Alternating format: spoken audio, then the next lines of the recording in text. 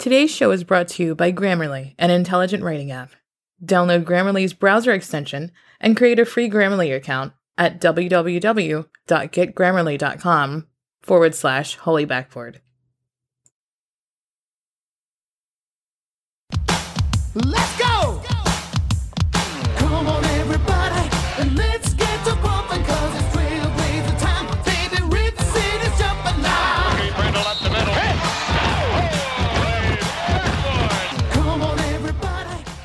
All right, everybody. Welcome to the 177th edition of the Holy Backboard Podcast. I'm Dustin here in Rip City, and I got my man Sage chilling here in Beaverton, Oregon. And, you know, we haven't really talked about ourselves, and there might be new people listening. So I am a 10-year veteran in the radio and broadcasting department, and my co-host, Dustin, in my opinion, is the best Blazer social media manager ever. I mean, I don't know what else to say after that. Thank you for the lofty praise. I do appreciate it, but man, I've been a fan since I was 5 years old. I think half my brain's capacity is dedicated to Trailblazers knowledge and future Trailblazers knowledge. And, you know, we just love the team, call it like it is. And it's been a rough start to the season, Sage. 1-3 week. Blazers do get off the schneid at home, the last team in the NBA to win a home game, defeating the Atlanta Hawks in overtime, 124-113. It was the worst home start to the season since 71-72. The Blazers lead the league in single-digit losses. Every loss has been within 10 points. And you saw a little bit tonight that the cookie's just not crumbling in our favor. You look at that last possession, the second to last possession, when we're up 3. Loose ball, CJ's diving for it, trying to knock it off of Huerter's foot. It goes right to him. He has all the time in the world, and he's just right there. And it's just he's in the perfect spot. Yeah, perfect corner 3 position right there. And then you kind of saw them on the last possession in regulation. Kind of deja vu for the Blazers. Almost a week ago against the Sixers, you're up 2 and you give up a game-winning 3. Well, you're up 2 here, and you could see they wanted no part of giving up a 3. It was kind of a broken possession. Huerter takes it down and tosses it up and in, and Simons ultimately gets a good look, and it doesn't drop. But Portland looked good in the overtime period. But it felt like we had to exert so much energy just to get this one little bitty win to push us to 4-6. And but isn't that what you said this year, that we just have to keep our head above water and win as many games as scrappily as you absolutely can? 100%, but I would be lying if I thought it was going to be this difficult. Mm-hmm. True. And we all know what has gone on this week. It got off to a rough start, and we said on this podcast last week that if Portland drops the game against the Golden State Warriors, that it could start to unravel. And that's really exactly what happened. Portland did not match Golden State's energy. They lose 127-118. Eric Pascal looked like Draymond 2.0, had a career high 36, 37 points. Mm-hmm. Portland fought valiantly against a Clippers team with Kawhi Leonard, had a lead late in that game, but their pick and roll defense, Kawhi picked it up late. They defeat us 107-101.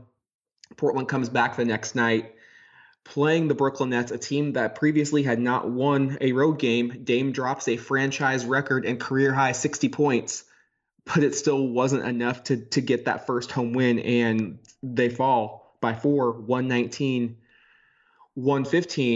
And then they finally, as we discussed, chalked up a victory, winning by 11. It was a fantastic overtime performance, and hopefully it was a glimpse of what this team can become, because they are talented. And what I want to kind of spend this episode, Sage, talking about is what the team looks like, not what we've seen. We've seen them through 10 games. We've seen some flashes of brilliance. We've seen a lot of growing pains, and we've really seen a lot of frustration. Sage, I want to get your thoughts, especially on this performance. One, because it was a win, but two, because I really started to notice throughout that game just the pressure that they were playing with. Mhm. They really felt like that every possession, like every time something bad went down, you'd see them kind of, grimace or, drop their head. Mhm. I mean, I And think especially Hassan was a CJ huge. I think Hassan and CJ were the two biggest displayers of bad body language when shit didn't go you right. just saw CJ every time he had a wide open and didn't go in. You could just see like, God damn it, what do I have to do Mhm. for it to go in? I think he was pressing pretty hard because of how much he totally and completely struggled the game before. When the Brooklyn Nets are like the perfect matchup for point guards, shooting guards, and centers. Obviously, it was the perfect matchup for the point guard because Dame dropped 60. But it's like the 26th easiest matchup for shooting guards. And then for the center, it's the 29th. So a lot of things kind of went wrong in that game. But one thing went right with Dame Lillard going absolutely banana clips. But yeah, man, like you definitely saw when shit went bad, the guys kind of, one second, let me turn my phone up. The guys kind of got into their own heads. And even though they did get into their heads, that last 5 minutes plus the overtime, we've seen a lot of bad basketball, especially defensively. But I thought we were at least trying our absolute hardest on pick and roll defense, switching. I mean, Hassan made big plays. Kent Bazemore made some huge plays with like not getting screened. He was slithering around those picks and closing out defensively.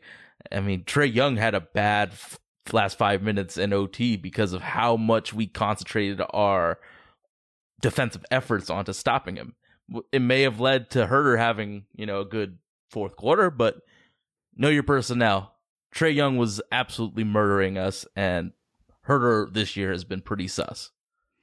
I mean, I would say even CJ McCollum saved our the ass on defense. He filled up the stat sheet, and this is what we have been really clamoring for from CJ, to really take that next step. We've discussed how ESPN ranked him as the 13th best player in the league, and with all these injuries out, he has to live up to that hype.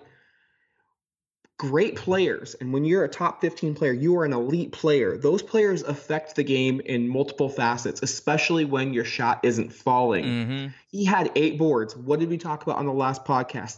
CJ getting back to playoff CJ, and that was getting boards. He had 9 boards in that game. Boards and assists.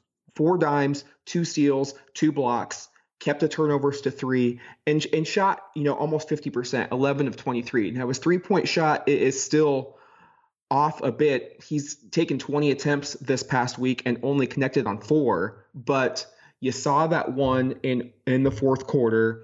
It went down. It was a big bucket, and you could just see the relief come. Oh yeah, it was so physical. Just that release of tension once that shot went in. Didn't he assist well this game? 4 dimes, which Absolutely. For him is good. I mean, I was looking at stats earlier this week to with daily fantasy, you got to look at assist rate, potential assist, rebound rate, and potential rebounds. Dude was assisting at the quality of a center this year. Like he did not pass the ball well. And those games where we're really hyped for CJ and the community, the Rip City community is hyped for CJ, he might be hitting buckets, but he's usually getting like 7-8 rebounds. And that's what gets people hyped, man. Like that effort with how our defense is set, Hassan Whiteside has to jump out at a lot of shooters for the contest. And if we can get that rebound when our main rebounder is out defending, it's huge for us. And CJ and Kent and all the guys actually rebounded today, and we won because of it. Like shit, that small thing of that extra effort for rebounds is huge. Yeah, Portland was plus 13 on the glass tonight against the Hawks, 61-48 advantage. And just going back really quick to CJ and having 4 assists. Assists are really difficult this year when you are a 4-6 basketball team. Mm-hmm. We're not really shooting the ball at a strong clip, and you take tonight's performance really as Exhibit A. 43% from the field, 33% from downtown. So even if you are making the pass, chances are we weren't finishing it. I mean, good God, we missed 3 dunks. So this game wanted us to, I mean, every sign wanted us to lose, but we were able to find a way. And that's what we're going to have to do, because Portland has 2 more winnable games coming up this week, which we'll talk about later. But then it's that vaunted 6-game road trip. So the Blazers are going to have to find themselves, and they're going to have to find themselves in a big hurry. And Sage, there have been a lot of teams this year in the NBA who went through a lot of roster turnover. You look at the Boston Celtics, you look at the Los Angeles Lakers, and even the Phoenix Suns and the Clippers, and it doesn't seem to be affecting them. Yes, we started without Yusuf Nurkic, and yes, Zach Collins went out 3 games into the season. But am I expecting too much of the team to play just to find some sort of cohesion? And I don't expect them to play as cohesive as the previous bunch. But there were certain possessions where it just looked like we had no idea who we were throwing to, especially early on in this game. I've seen a lot of turnovers just because people aren't in the right spots. I just expected them to make a little bit more progress. Are we talking offensively or defensively or both? Okay. Well, I would say I think you got to look at flashes of what we can be. And I would argue the last 3 minutes of regulation and the last 5 minutes of OT, defensively, we were on our shit. And then it led to transition baskets where we found open shooters like Kent Bazemore started the OT 2 for 2 from 3. In that, I'm hopeful that's where we're going to end. I think with the losses that happened this week, you can't really expect. You got to look at those small little nuggets of what they can be and not expect them to be brilliant. Like you picked, the good examples of teams that have a massive roster turnover. I've been watching the Pelicans struggle just as much or worse than the Blazers. Like the Pelicans, though, have had injuries. I will chalk the Pelicans. But we also have injuries. We do, but we also have Damian Lillard and CJ McCollum and Terry Stotts. So I guess, and I'm not blaming anything on Dame or CJ. I'm just, I wouldn't say concerned. It's surprising that it's taking this long to look somewhat cohesive, because even on offense with Hassan Whiteside, it doesn't look like they know what they want to do. I mean, think it has gotten better though, because I would say, shoot, games are running together, but the last 2 games, Hassan Whiteside has initiated more of the offense, and if you look at the usage numbers, it's bumped up to like close to what Nurk was providing us. And when Hassan provides that offense, and it's not the same type of offense as Nurk, but like he dribble hands off to a guard and then they run a pick and roll action.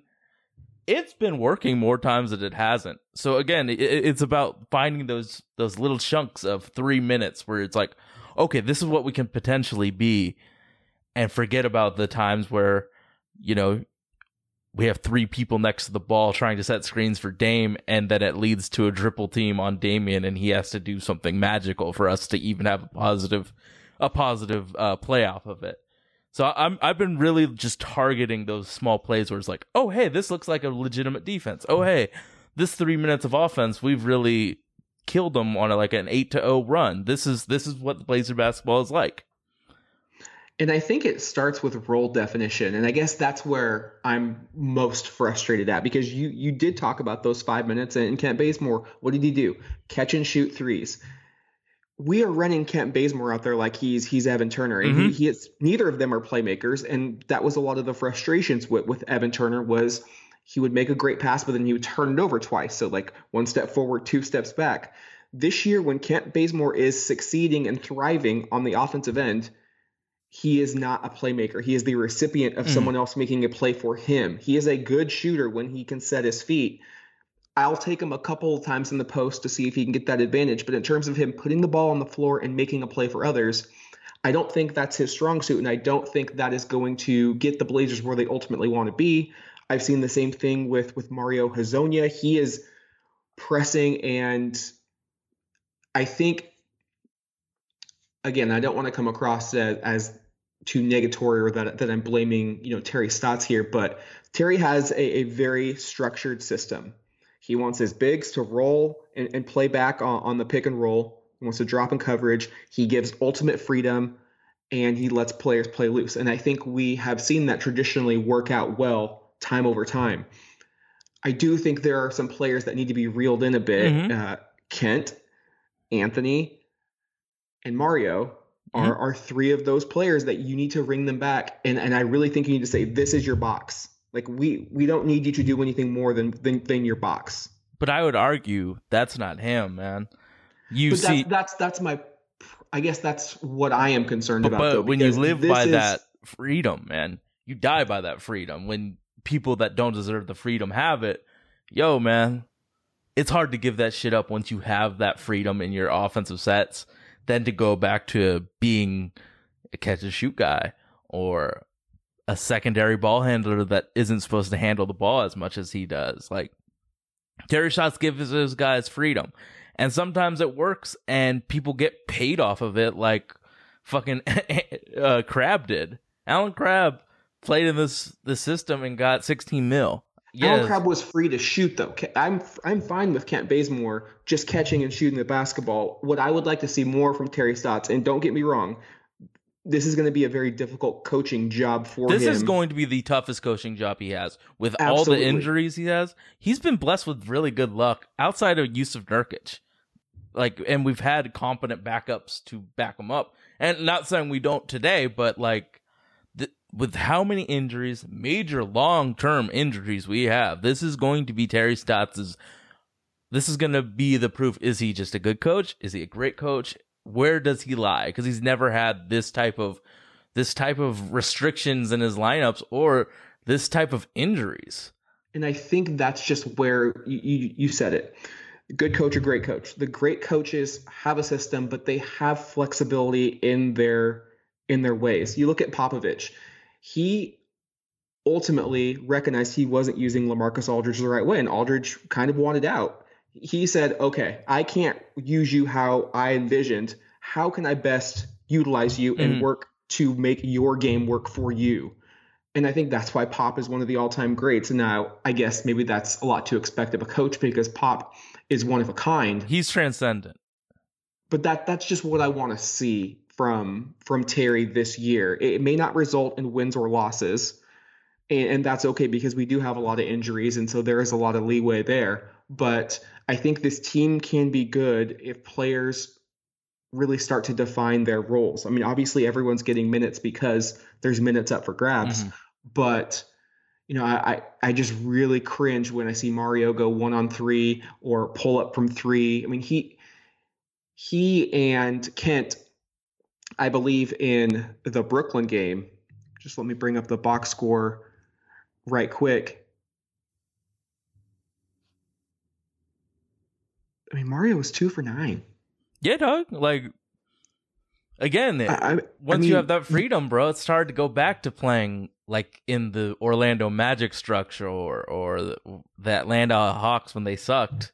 Like, they have all this freedom to do with what they choose to, and I think some days, and maybe most days, it's going to be rough for us. But you live by you have the green light. You die by it. I mean, we died by it because of Al-Farouq Aminu in like numerous playoff series.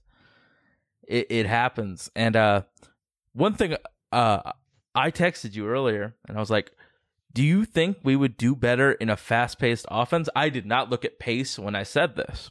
And you said no because we're sloppy. And then I looked at our pace. Bro, it's early in the year, so everybody wants to have pace and play with pace.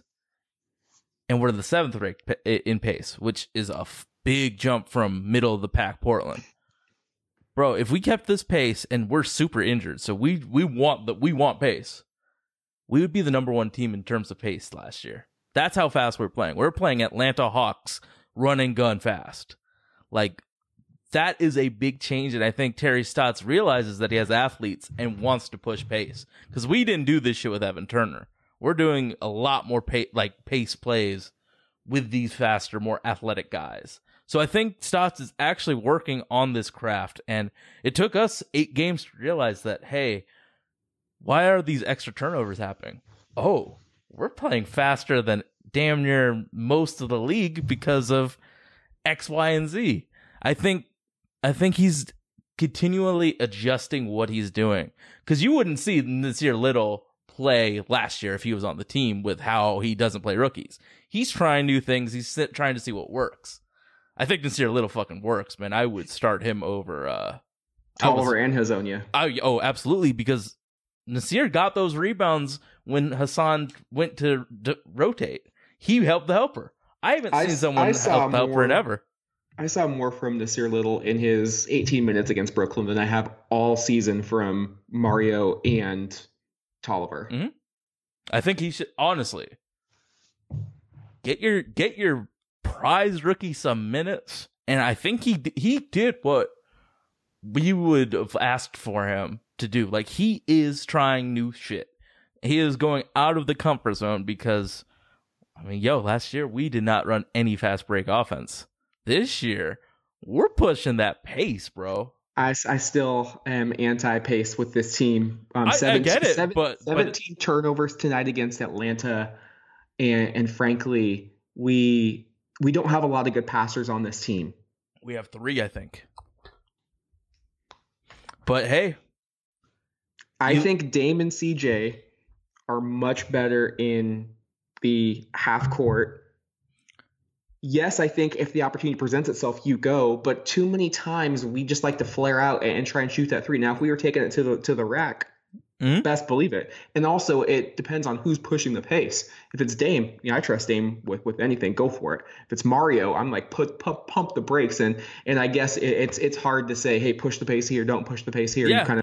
You have to have an identity, but I guess that's just what comes with being 4-6 and losing every game by single digits. You don't really know what your identity is, and everything can really be nitpicked because nothing's going right. So you brought it up at the top of the show. What is your personal opinion of us kind of being unlucky when it comes to the ball going in or out, and we're having a lot of close games that we happen to lose? Do you see that as a good thing? Like, we're in these games, we just happen to be unlucky, or is it a bad thing because we lose? Ultimately, it's a bad thing because you lose, and when you look back in the record books years from now, it's going to count as a loss. Just like we talked about the Oklahoma City game, it was ugly, but we look back, it's a win, and we desperately needed that win.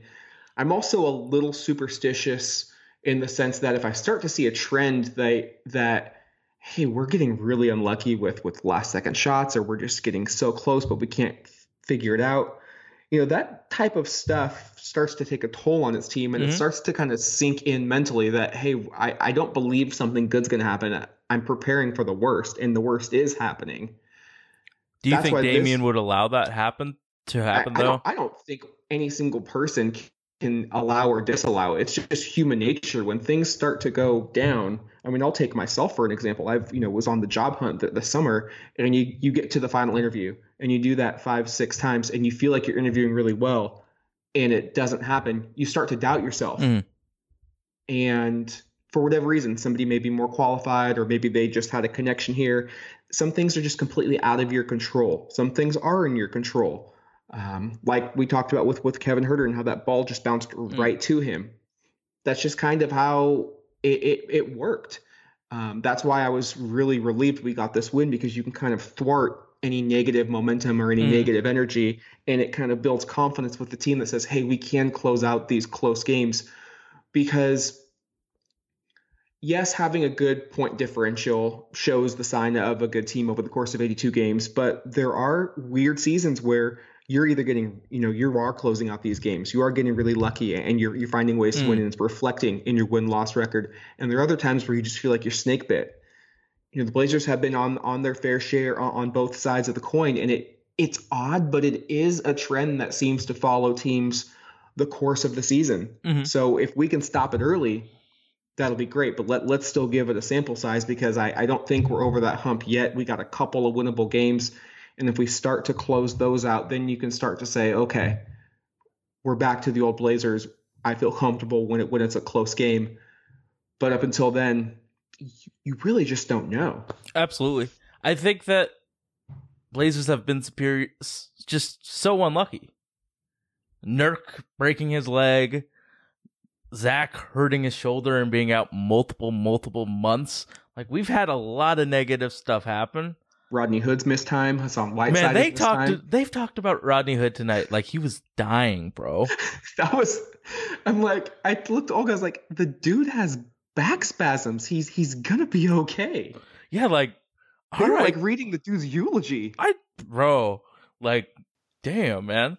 Like, so even the broadcasters are talking about, like, it's a negative thing, but like, man, at least we're in games. I know the ball bounced the wrong way for us a few times, but at least we're in it. At least you get to see them compete. There's teams like Cleveland that isn't going to see their team compete that often. At least we've seen them put an effort out. The only game I would caveat that was Golden State. That was disgusting. I was embarrassed by that performance, and with the injuries that we have and the schedule upcoming, you just cannot drop those games. And we saw the old Blazers thinking that they could just show up and, get the job done. These Warriors, a lot of them aren't going to be on the team next year. Yeah, they're auditioning for other jobs, man. This is an 82-game audition where they are trying to get bigger contracts. Kai Bowman didn't get drafted and is starting on an NBA team getting 30-plus minutes. How is that type of player going to have a better chance at earning a job? Yogi Ferrell played 4 games, 2 of them against the Blazers, and got a job and continues getting jobs. Other teams are watching it. So if we got Alex Burks or I think Pascal Stang, but like if we got Kai Bowman another contract, like, go, man. I think what upset me most about that game was rookie Jordan Poole was talking a lot of shit. And we didn't really enforce the only person that was in their feelings about that, I think, was Dame and Hassan. The rest didn't care. You have to send, like, he comes to the lane, get a flagrant foul. I don't give a shit. Send a message. Like, a rookie should not be able to pop off like that. Like, I thought, okay, we're going to flip that switch. I thought Dame was going for 50. And we just let it happen. And I don't know what's going on, but I sense there's some frustration. Do you think we were looking past them to the Clippers game? Or did we just fuck up? I don't think we were looking past them in terms of because we have the Clippers on the schedule. I think we probably looked past them in the sense that we knew that there was no Draymond, there was no Steph, and there was no D'Angelo. And we probably thought we could just show up and get it done, which is pretty frustrating. Remember that Philly game a few years ago where they were tanking? Absolutely. Like, Ed Davis went on CJ's radio show and said, we ain't worried about it. And then they got smacked in the mouth because Robert Covington, Jeremy Grant, Nerlens Noel happen to be good basketball players. They just are on a shitty team with bad culture at the time. And just like, in 3 years, if we say Kai Bowman's an NBA player, I mean, he got a really good on national TV, right? We got smacked in the mouth on national TV, man. That was a bad loss. That one, I completely and totally got how, the Rip City community was pretty upset. And, I stayed on Twitter that day pretty hard. Yeah, it's really tough to kind of stay even keel throughout this. I don't think you have to be a complete optimist. I think you can realize, hey, shit's not going our way. I don't think you can be a complete pessimist and say the sky is falling. I mean, we are 10 games into an NBA season. We've seen this before with the Blazers starting off slow and finishing strong. And I think you have to be realistic in the sense of we're without our best 2 defenders. We're without our best interior scorer. We're without our best perimeter defender in Zach Collins. Like, there's so much switchability that those two bigs provide. Mm-hmm. Sage, if I just wish people would kind of take a step back, remove a little bit of the emotion, and look at, okay, what if Anthony Davis went off the Lakers? What if Rudy Gobert was off the Jazz? What if Karl Anthony Towns was off the Minnesota Timberwolves? Take Embiid and Horford from the 76ers. Those teams are not going to win many games. Mm-hmm. I mean, we're forgetting how dominant Yusuf Nurkic was last year, bro. Like, He was one of 3 players to have a usage rate of 20, a rebound rate of 20, and an assist rate at 20. He was so involved in our team. To give that up, it's brutal. And Hassan isn't the same dude. I think he's working hard and being effective. Dude ain't Yusuf Nurkic, because Yusuf Nurkic was like a top 4 center. And I also think we're forgetting how really well Enes Kanter seamlessly just fit in. He was the perfect big to play offensively with these guards. I think he's a better defender than he was credited for. And then also there's Zach Collins. Yeah, every lineup in the playoffs that worked well had Zach Collins out there. And I know Blazer fans are not immune to this, and they're just like every other fan base out there across every sport. There's not just one thing that's a matter with this team, and that is our scapegoat. It's not just Hassan Whiteside. It's not just Terry Stotts. It's not just Neil Olshey. Everyone has some portion of the blame. You know, we've already kind of touched on Terry Stotts. For Neil Olshey, I guess people are already, up in arms that we should have kept that team together, and why did we kind of destroy that team?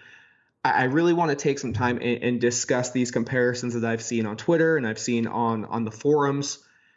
Sage, there is no way financially possible that we could have kept the 18-19 group together. Mm-hmm. So when you're comparing teams and saying, which team is better, well, one, we're over the luxury tax. We have the taxpayers mid-level. We had no bird rights on Rodney, Seth, or Enes. Frankly, we were lucky just to get Rodney Hood. I think Seth Curry got an offer that we couldn't match. He got $32 million in 4 years. And can you tell me right now, who would you rather have? Anthony Simons getting these minutes or Seth Curry? Anthony's already a better basketball player. Evan Turner as well. I know. Kent Bazemore for Evan Turner, extremely smart deal. I think if there are 2 areas of critique that I would, point to, I would say I think Neil Olshey, and we discussed this preseason, he put all of his eggs in the Zach Collins basket. Mm-hmm. I don't think that we needed to sign Al-Farouq Aminu to that $9 million a year contract. He's not playing well. He's not getting minutes over who Orlando has, man. He's getting spot minutes at best. That was a bad signing. It was a bad signing, and I think hindsight is always 20/20. Obviously, we could use Chief right now, but let's not forget he was absolutely unplayable the final 6 games of the postseason. We have seen this team with what they can do with Al-Farouq Aminu getting rotation minutes. Mm-hmm. So he did put all of his eggs in the Zach Collins basket. He did not use any of those other minimum signings to get, I would say, a traditional power forward who defends and rebounds. Anthony Tolliver was brought in to shoot. He has not done so. Mario Hezonja was brought in as kind of a reclamation project. He's kind of looked as advertised, and Pau Gasol was brought in for mentorship and leadership. Unfortunately, he's injured as well. And then the second area of critique is the Hassan Whiteside trade, where you're looking at Myers and Mo for Hassan Whiteside. There's no doubt that Whiteside is a walking double-double, and there are times where you wish you would get more from him. But there is a question of, was it the right fit? Because he's more of a rim-running center. You don't want to play him in the pick and roll necessarily, and he's not the best at defending the pick and roll either. He is just a good man-to-man defender. He'll come over on the weak side. He's great at getting rebounds. But in the Dame CJ offense, we kind of need a big to be able to, pick and pop like Myers, pick and roll like Enes and Nurk. And, it's taking, I think, a lot more time to incorporate Hassan just offensively and defensively. And I think that's going to be the number one key to whether or not the Blazers are afloat by the time the deadline comes. I think people are vastly overcritical of Hassan Whiteside to think that he's Nurk. He's not. I watched a lot of Hassan Whiteside. I am the captain of the Hassan Whiteside is good bandwagon, and I will admit that 1,000%. He's made me money in the past. He's made me money this year. I fuck with Hassan Whiteside. I think that he does a lot of things right. Of course, he doesn't do everything right. Nurkic didn't do everything right. There were seasons where we hated Nurkic. I think that he produces well in the 30 minutes tops that he gets.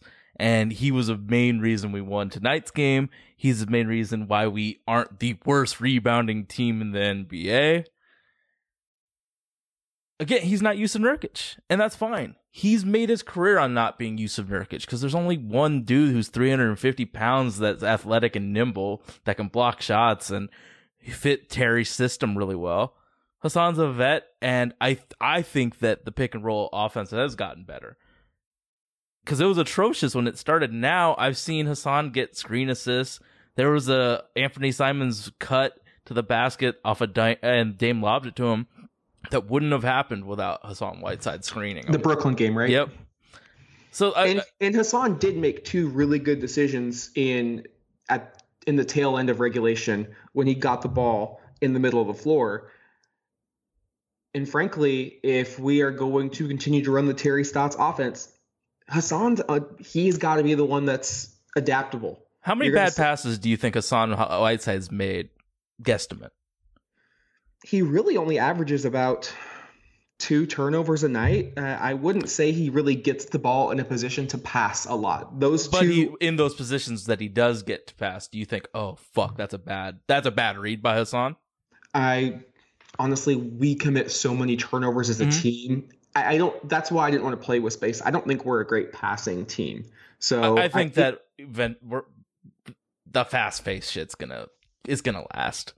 We're doing this as the most injured team in existence.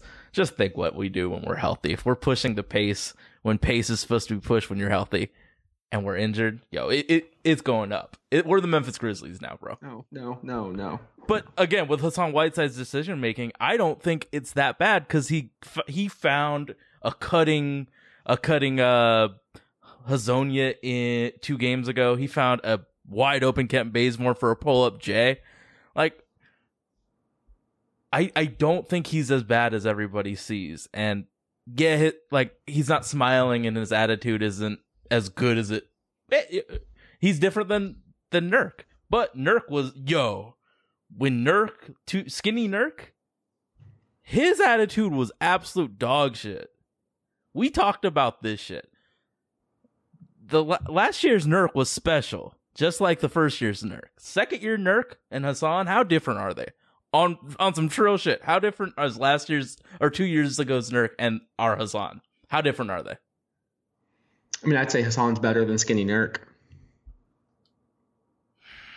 But skinny Nurk that's why he got Booty a $12 million. Booty butt That's cheeks. why he got a $12 million contract instead of 20. Max. Yeah, hey, but Skinny Nurk made the decision that he's going to get skinny and play big minutes, except he didn't.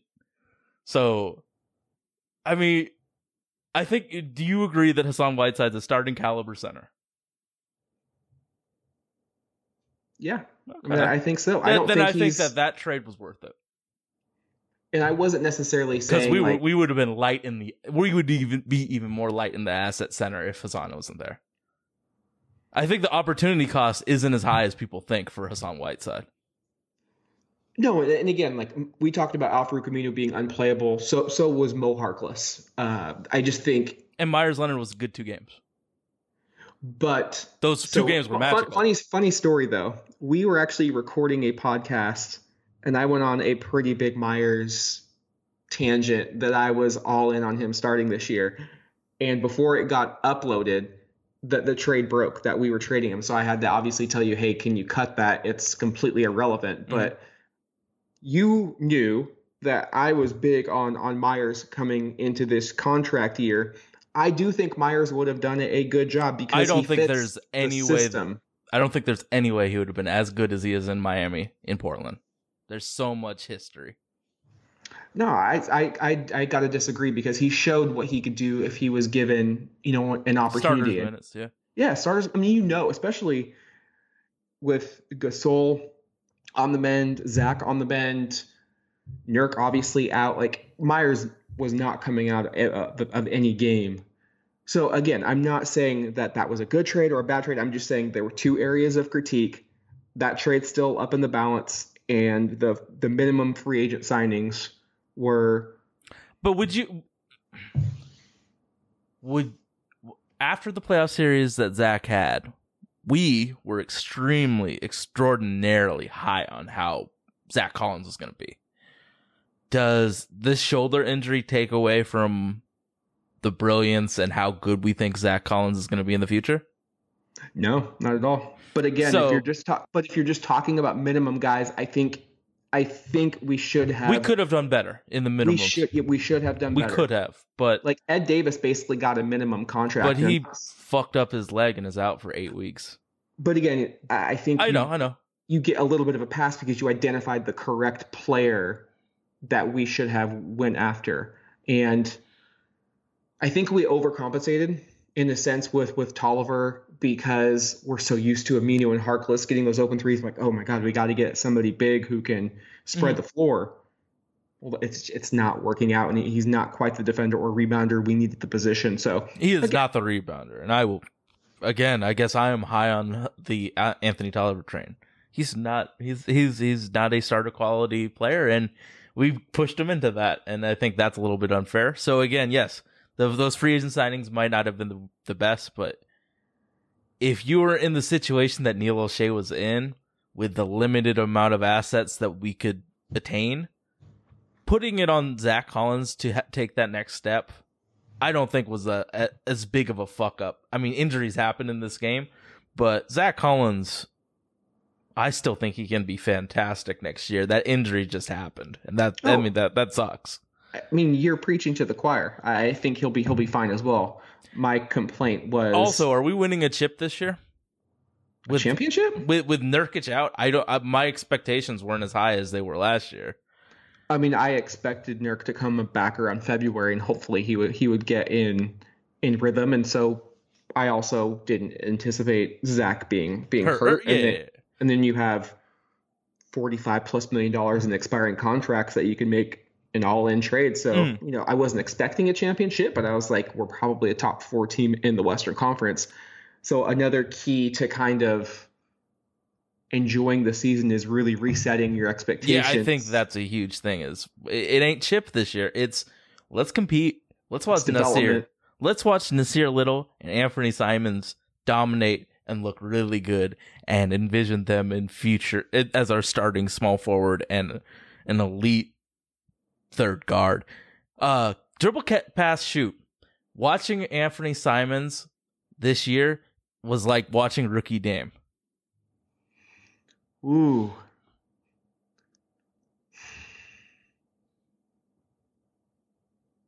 I didn't get a chance to really. Yeah, that's. Do you catch the vibes, or is it different? I think you set the bar too high just because Dame was a unanimous Rookie of the Year, and that shit just doesn't happen. Even Brandon Roy wasn't a unanimous Rookie of the Year, even though he obviously should have been, with the Toronto voter giving it to Bargnani. So I think you set the bar too high there. Okay, is it like it? It is okay. Yes. And so I was actually having this conversation with Olga talking about too many players having the green light, and I mentioned Anthony. I was like, I'm okay with him having the green light because he looks composed. He looks like he can handle it. He makes good decisions out there. He is so smooth. He's so fluid. The game looks like it comes easy to him. It's slow in his mind. And that's the telltale sign of a really good basketball player where, 1, they make it look easy. 2, they're never rushed. They're always in control. And 3, you can just tell that they're a step faster. They're playing chess while everyone else is playing checkers. He had a couple of really nice moves getting to the paint tonight against the Atlanta Hawks. I mean, that 3 damn near went in. I was expecting it to go in with 0.7 seconds on the clock. He has now scored in double figures in 5 straight games. You go back to that Clippers game, he scored our first 10 or 12 points in the fourth quarter. I mean, he just pulled up right over one of the best defenders in the game in Montrezl Harrell. He just makes it look really easy. Almost won us the Philly game too. almost hit the big shot against Philly. I thought he played really good defense on Kyrie Irving down the stretch. I mean, we were putting him in some really tough positions to sink or swim, and he is swimming like Michael Phelps right now. Mm-hmm. So yes, I'll go ahead and I'll shoot that. Yeah. I mean, so watch him. Watch the development of quite possibly the most interesting backup guard in the league. Watch Nasir Little when he plays his 18 minutes, because I don't think he's going back to the bench. Enjoy the development of some young guns, some young buck players that could help in the future when Nurkic comes back and is still the same beast that he was. When Dame continues to be at an all-world player level, CJ plays better. Like, we have so many young guys that have a lot of potential that not having as high expectations on the year, you are allowed to see what Anthony can do or what Nasir Little to do. Because, dog, I said that he was going to be on his redshirt season. There's no way he goes back to being on a redshirt shit. He's good. Nasir Little's gonna have rotation minutes on this team. He just has to. And I think Anthony Simons has cemented his spot as getting sixth man minutes as well. Like, would you be shocked if Anthony got 30 minutes a game for the rest of the year? I think for us to make the playoffs, he's going to have to play 30 minutes a night. And he can't get a beer yet. He can't go to the bar and drink after scoring 25 in a game. You know when they say minors allowed until 8 p.m., like he's got it kicked out the door at 8. Yo, he looks 16, my guy.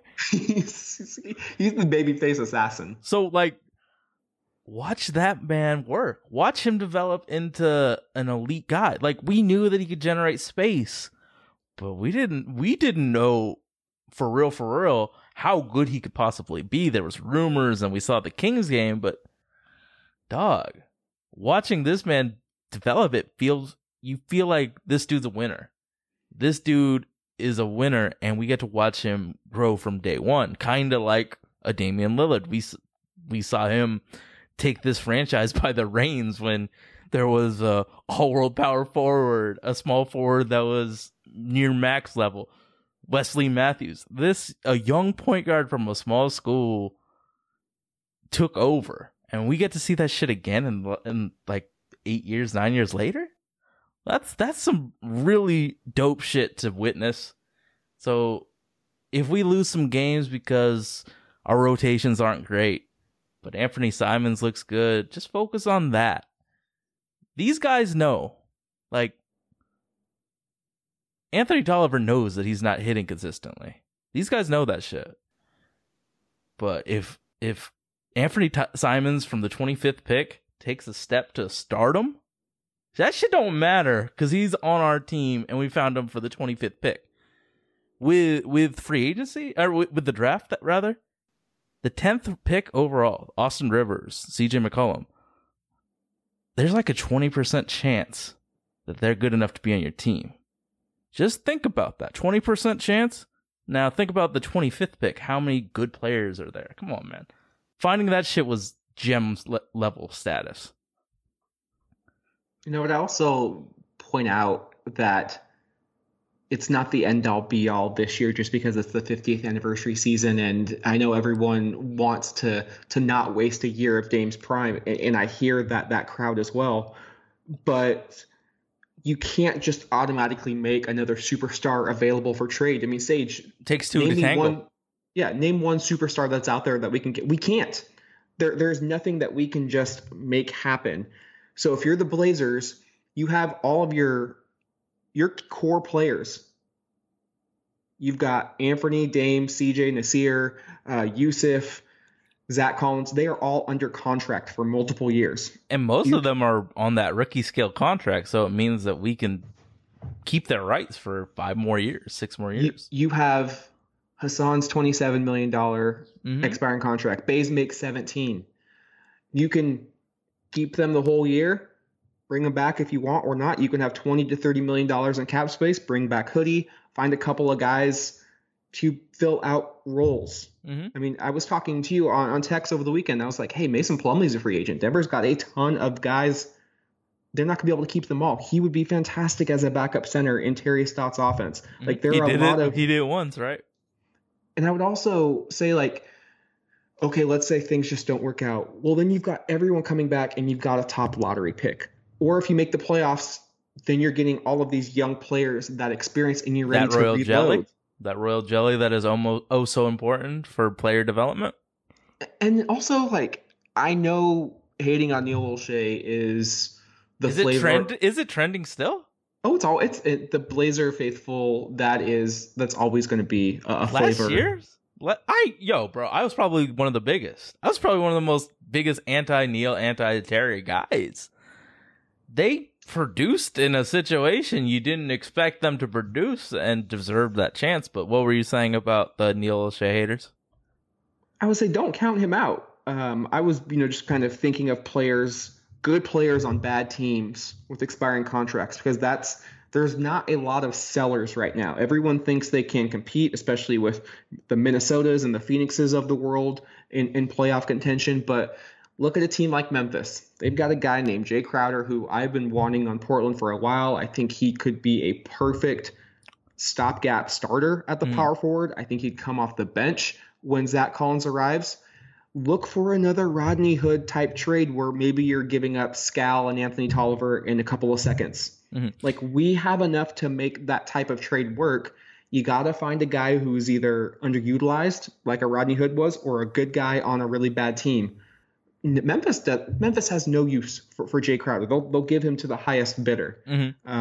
But then Look for a trade like that that's really going to help this team. What we see now isn't going to be the team in 6 to 8 weeks. I mean, they're not trading Jay Crowder because Jaren Jackson III fouls out or gets 2 fouls in the first 3 minutes every damn game. No, they're not trying to win. They don't give a shit. I do, because I have him on daily fantasy. And that man gets 2 fouls in the first 3 minutes damn near every time I have him on my roster. But no more bitching about Jaren Jackson III. Dude, we call Scal a foul monster. JJJ just all about those fouls. So so what you're targeting in the future is those good guys, bad teams, or those above average guys on bad teams. I think that is the smartest route to go.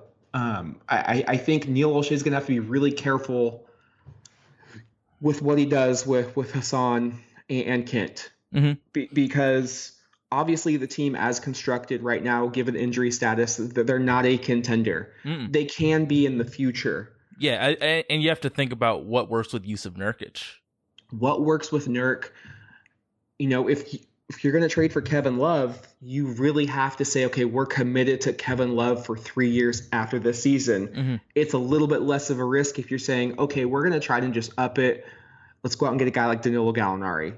Still on an expiring deal, so it's basically another audition, just like we had with Kent and Hassan.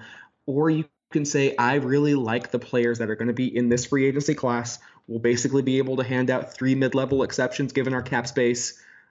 I think with Dame as a recruiter, we'll be able to get players that I can handpick. So it's really going to be an interesting season, because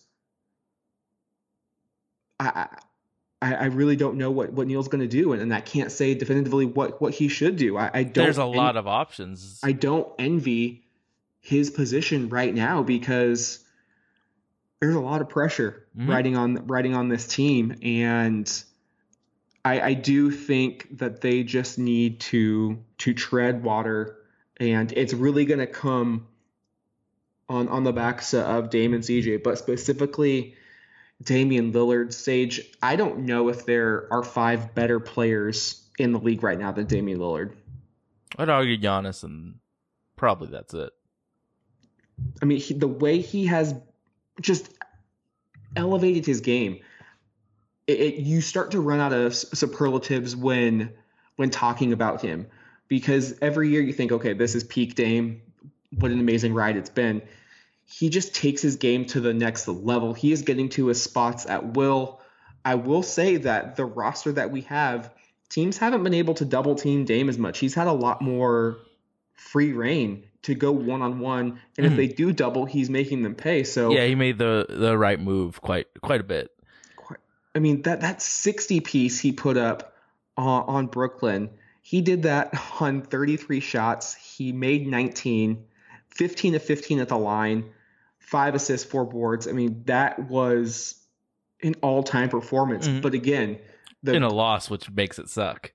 The elite ones make it look so easy, and he just pulls up and you're like, that's cash, gets fouled, it's still going in. I mean, that circus shot over Jarrett Allen where he spun it with the left over his shoulder and it banked in, and that's MJ. I mean, that's what you see in those highlight videos.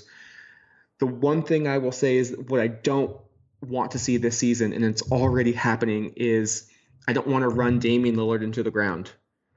I mean, you're talking about a player who played 38 minutes Thursday night against the Los Angeles Clippers. He put up that 60 piece the back-to-back night, and he played 40 minutes.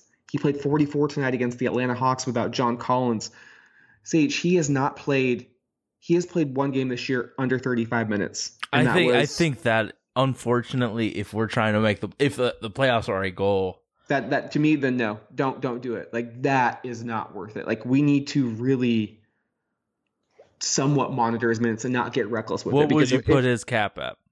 I don't cap it because I think it's always a game by game basis. But for example, that game against the Golden State Warriors got out of hand pretty quickly. There was really no need.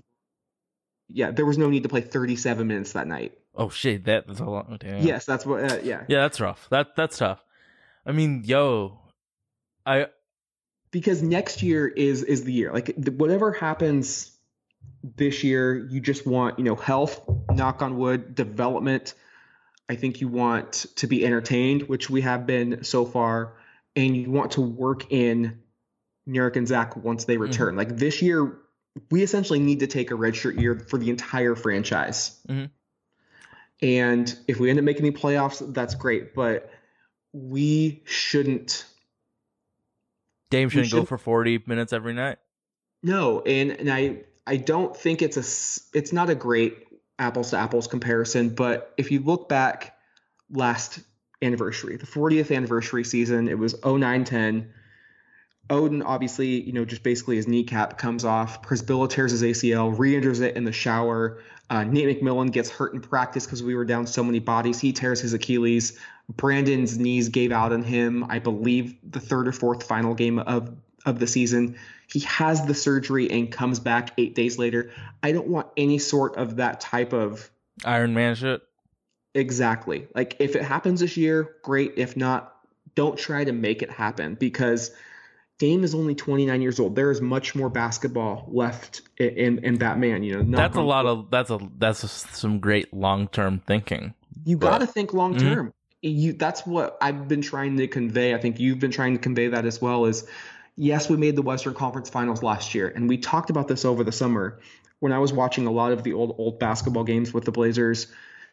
The Utah Jazz, I mean, you talk about a team that made that climb up the mountain with Stockton and Malone just to get to the finals. I mean, they'd make it to the conference finals one year, then they'd get bounced out of the first round the next, then they'd get to the second round, then they get bounced in the first, and they just could never get over the hump. Well, they made it to the finals in 2 straight years, in 97 and in 98. And it took them a long time. Stockton and Malone were, I think, 13th and their 14th years respectively before that happened. I know we're in an era of just urgency and I want it now and I need to see results immediately. The Blazers need to think long term. You need to have some patience, which thankfully they have, because they've kept their management and they've kept the coaching staff and they've kept their core players intact. Diverting from that process or that plan at this stage, just because you made the Western Conference Finals last year, feels reckless. And I hope they don't go down that path. And yes, it is early, so I think we can get away with playing Dame these minutes, but that... How would you feel if we were fighting for the 8th spot in March or something? I mean, if you're saying the 6th spot, then maybe absolutely not. The 8th spot, how many 1-8 upsets have we seen in history? It's just not worth it. You have to weigh the costs with the risk, like the risk reward. I mean, it's simple economics. And to me, Damian Lillard is worth way more than 4 to 5 extra playoff games. Mm-hmm. I get that.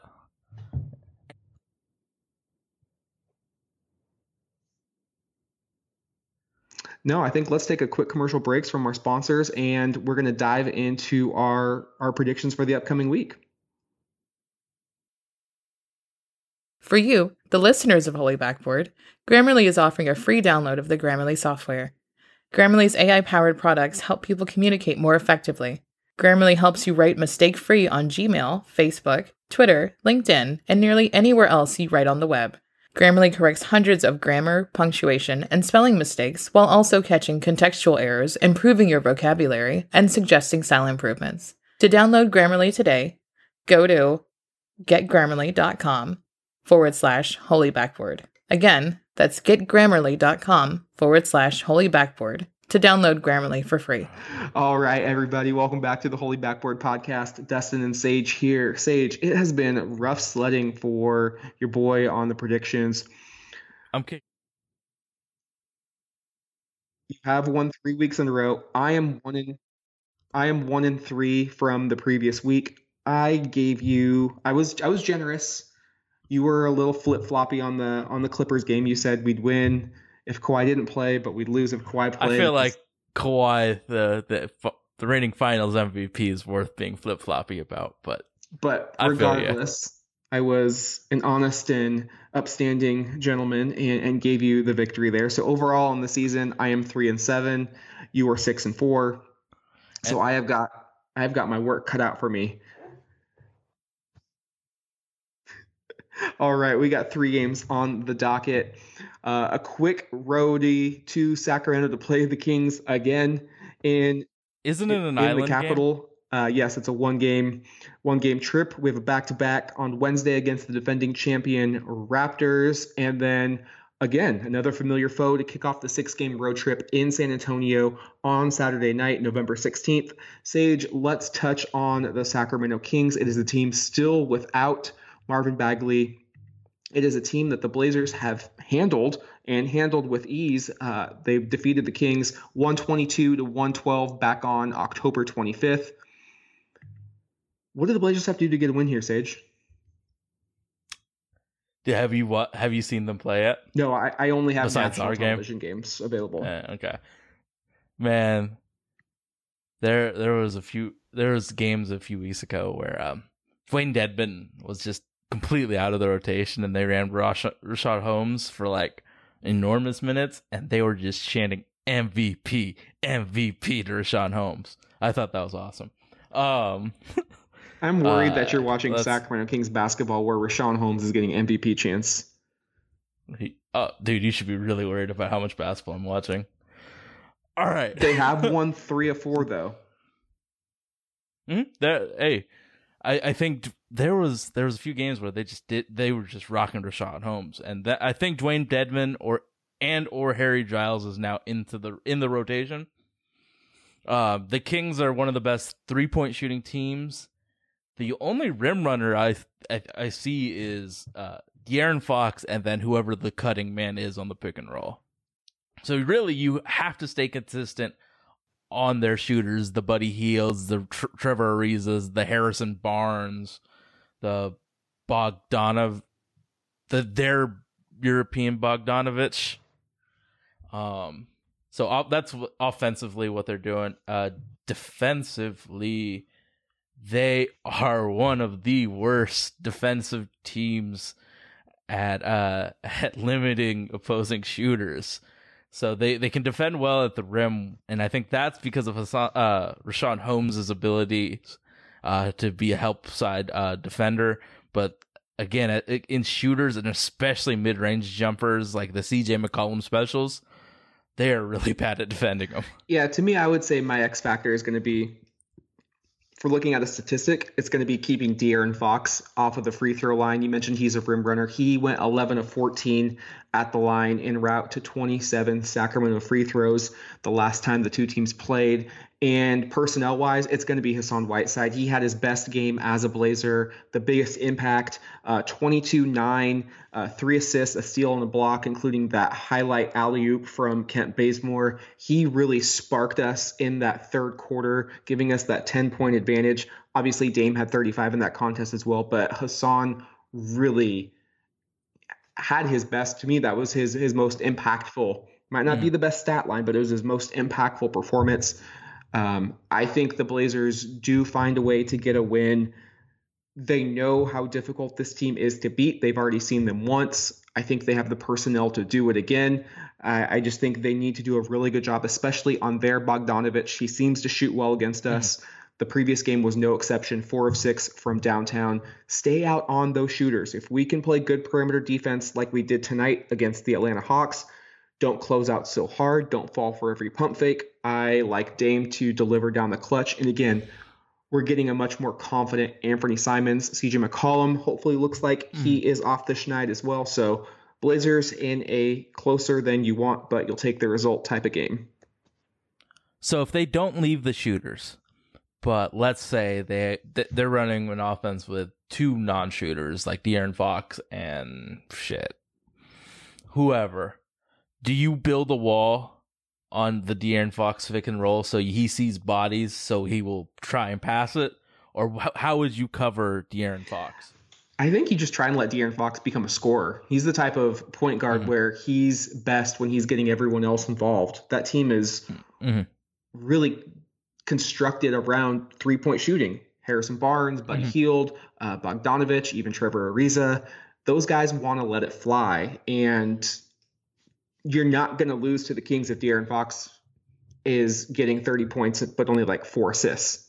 That's a recipe for defeating Sacramento. So I would stay out on the shooters. Yeah. I mean, man. Trevor Ariza's looking fat and old. Who you got, bud? Oh, I think the Blazers get the Dubsky. All right. The next night will be the defending NBA champion Toronto Raptors, who everyone's leaving them for dead. They have a lot of injuries with Ibaka and Kyle Lowry, but hey, they're 7-2, had probably the most impressive win of the season just probably about an hour ago, winning 113-104 in LA against the Lakers. This is going to be a game that is going to challenge Portland's resolve and their mental toughness, because if you beat Atlanta and then you beat Sacramento, are you going to come into Portland on your high horse and think you're going to defeat a depleted Toronto team? Or are you going to say, hey, this is just another opponent. We got to play up to our standards and just win the day. What Blazer team are we going to get? I think this game of the 3 will tell me the most about where this team is going to become, because I've seen both from the Blazers. I've seen them really come out and focus like we saw early in the season on that road trip. But then we saw the bad Blazers where it was maybe they let the Sixers game beat them twice and they don't show up and play against the Golden State Warriors. This is a Raptors team that's very well coached. Pascal Siakam is going to be an all-star starter out east, and they still have talent and they have championship experience. You just can't measure that in a box score. So I think the biggest area of concern for me is who the hell is guarding Spicy P. This would be perfect for Zach Collins. This would be, but he ain't here. I think we have to build a wall around Spicy P. I would let OG Anunoby try and score on us, like anybody but Spicy P trying to get his on us. Like, that is the main factor. Of course, you got to worry about Fred VanVleet, but he don't scare me like Spicy P does. I think that this game is going to be the Hassan Whiteside game, because they are very light when it comes to bigs. It's Marc Gasol who isn't playing as well as Marc Gasol has done in his career. And you might help me with the pronunciation with it. Okay, thank you so much. Because I was either Bobby Boucher or Bosher, so it's the Water Boy Boucher. Okay, thank you so much. But yeah, like they're really light in the forward and in the paint. So I think if Hassan Whiteside establishes dominance on that side, and he realizes that if he's a stat chaser, he's gonna realize that this Raptors team ain't as scary as what you would predict, just because of the injuries. And Ibaka played pretty damn well this year. So yeah, if Hassan can get if he can really dominate those rebounds too, just because of how light they are in the front court, I would feel a lot better about this team. But yeah, like Dame does his thing, Hassan shines. It's gonna be a tough game, but I think we might take the L on it, just because you can't win every single game, and this team is well coached, and Spicy P, I just have no idea how we stop So him. I think my X factor will be the defense around Siakam. I think this is actually a game where you do start Mario Hezonja. He did some nice things when he was defending Kawhi Leonard, defending Ben Simmons. Yep. You just have to make him make tough contested shots. I think my X factor on the personnel side is going to be Anthony Simons. With Kyle Lowry out, that shifts a Norman Powell, a Fred VanVleet up into more minutes. Their bench is a little bit more depleted in terms of who is coming off. They don't really have a traditional point guard behind VanVleet. Simons, with his confidence, he should be able to feast on that bench.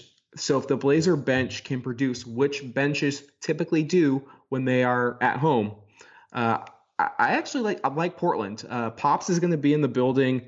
Yes, I know we're 0-1 on the season with Pops in the building, but we didn't get our good luck burritos from King Burrito, which we will do on Wednesday. Is that why we lost? Do we blame that L on you? No, we just blame the L on not having King Burrito. Okay. We had to get there early to get the poster and all that shit. So maybe blame the Blazers for not making enough posters. Who the hell would be their backup point guard? And I think Pat McCaw's He is hurt. So who's their who? And that puts even more stress on the fact that Serge Ibaka is injured, because Pat McCaw was the reason that Serge Ibaka and Marc Gasol weren't on the floor They together. play two guards named Terrence Davis and Matt Thomas, who if you would have said they're in the NBA, I would have said you're just making up some random names. So are they the 2K generated players? They absolutely are. So we need our guards to absolutely go to town. I think the Blazers should win this game. This is a game, even with the injuries, Toronto is just as dinged up. There are no excuses. You need to be at 500 going into this 6-game road trip, which starts off Saturday night in San Antonio against the Spurs, a team the Blazers had a 19-point lead in the first quarter, got down by 19. Dame almost hits that shot to send it into overtime. Dame essentially went into God mode and was just unconscious. They have a lot of good defenders. They didn't have anybody who could stick with Dame when he wanted to. So for me, Sage, if we're looking at an X factor, it's going to be, when does Dame decide to go?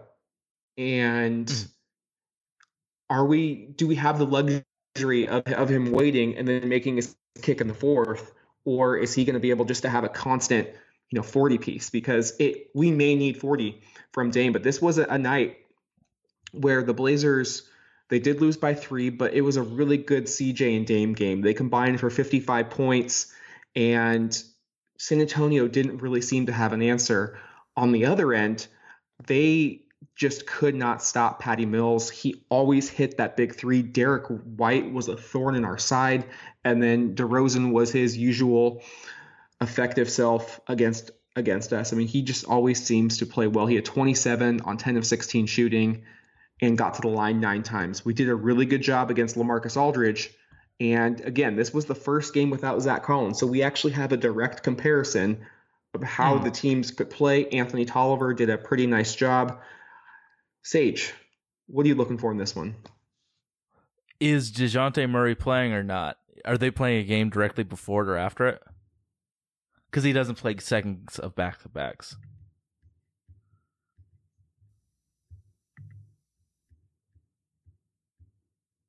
They play Friday night in Orlando. So do you think DeJounte plays versus Orlando, one of the worst offensive teams in the league? That's a really good defensive team, but trash offense. Like, I think Evan Fournier is leading them in usage. I do too. So I think DeJounte directly,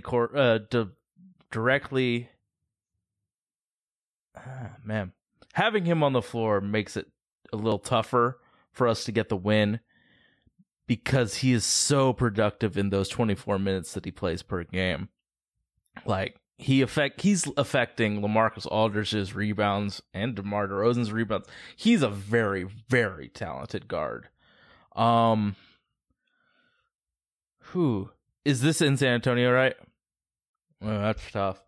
I'm looking at, let me see.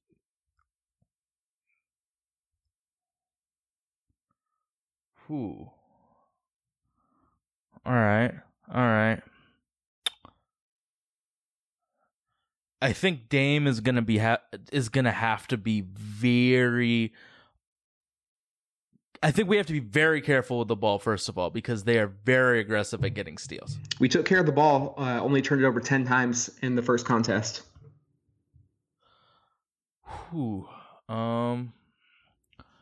All right, my biggest X factor is Hassan Whiteside and his rebounding against the Spurs. They send a lot of resources to getting offensive and defensive rebounds. They're actually a top 5 rebounding team in terms of rebounding. So that, I think Hassan has to be as big as possible and box out. It's in San Antonio. DeJounte Murray probably plays. I'm going to go Spurs victory. I do think the Spurs win as well. My X factor will be those San Antonio guards, Derek White and Patty Mills, off the bench, and how we defend them. We did not stop penetration. Like, they were able to get to their spots, and they really made it look easy when they basically outscored us by 25 points in the second and third quarters. So I think asking for another 3-0 week is a bit much. This is the start of a 6-game trip. Looking at the schedule, to me, this is it's just one of the losses. And if we're able to get it, that's fantastic. But San Antonio is an arena that we just don't traditionally play well in. And I need to see it before I believe it. But I still have us going 2-1. And given that we only have 4 wins on the season, if we can get, 50% increase, you take that and run with it. But Sage, let's wrap this bad boy up. Let our listeners know where they can find us. We're available on iTunes, Google Play, SoundCloud, Stitcher. We are available on Dash Radio, Nothing But Net Radio, Tuesdays 2 to 3 on Nothing But Net Radio, and for the first time ever, you can see us on our own YouTube channel, Holy Backboards YouTube channel. And obviously, this is the first time we'll be on there. It's a process to get this shit right. And my goal is for us to look very, very professional with what we present, because, this people hear this. I want this shit to be as professional as humanly possible. So just be patient with us, YouTube. And thank you all for listening. If you've listened this far, you're a real one. Just one quick thing. We're 4-6. We're only a game and a half out of the playoffs right now if we were to start today. And you know what? They don't start today because we're 10 games into the season. Just relax. Let's see how the season goes. Manage those expectations, and just enjoy the bright spots. Until next time, we will see you again. Dustin, Sage, we're out. Maybe this is Bill Shinley. Good night, everybody. Let's go!